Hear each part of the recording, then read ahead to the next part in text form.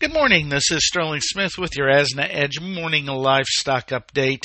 February live cattle at 155.95, up 18.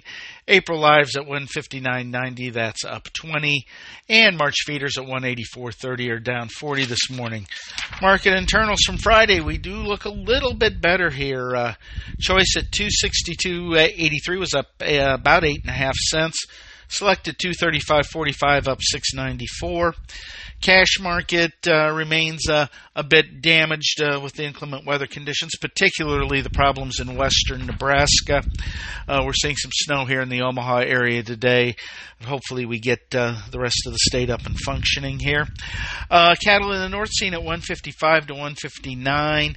Cash will start the week in the south at 155. We do know the packers are a little bit underbought, but slaughter on Friday 119,000, and weekly we did see slaughter prices come down a little bit. Stock market's problems are continuing, and that may come in here and weigh on the cattle market a little bit.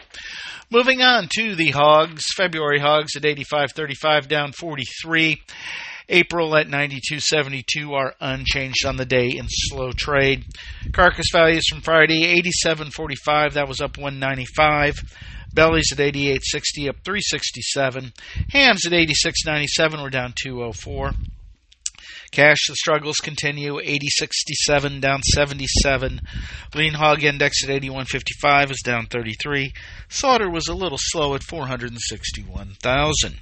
Chinese prices were seen at $1.21 a pound, down another 9 cents, and we've seen Chinese hog prices move back noticeably over the last 2 weeks as the COVID problems are continuing to create problems there.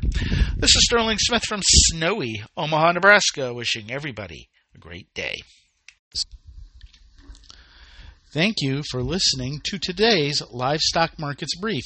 For additional information, visit agrisampo.com and find us under Resources in the Daily Marketing Commodities tab. Have questions?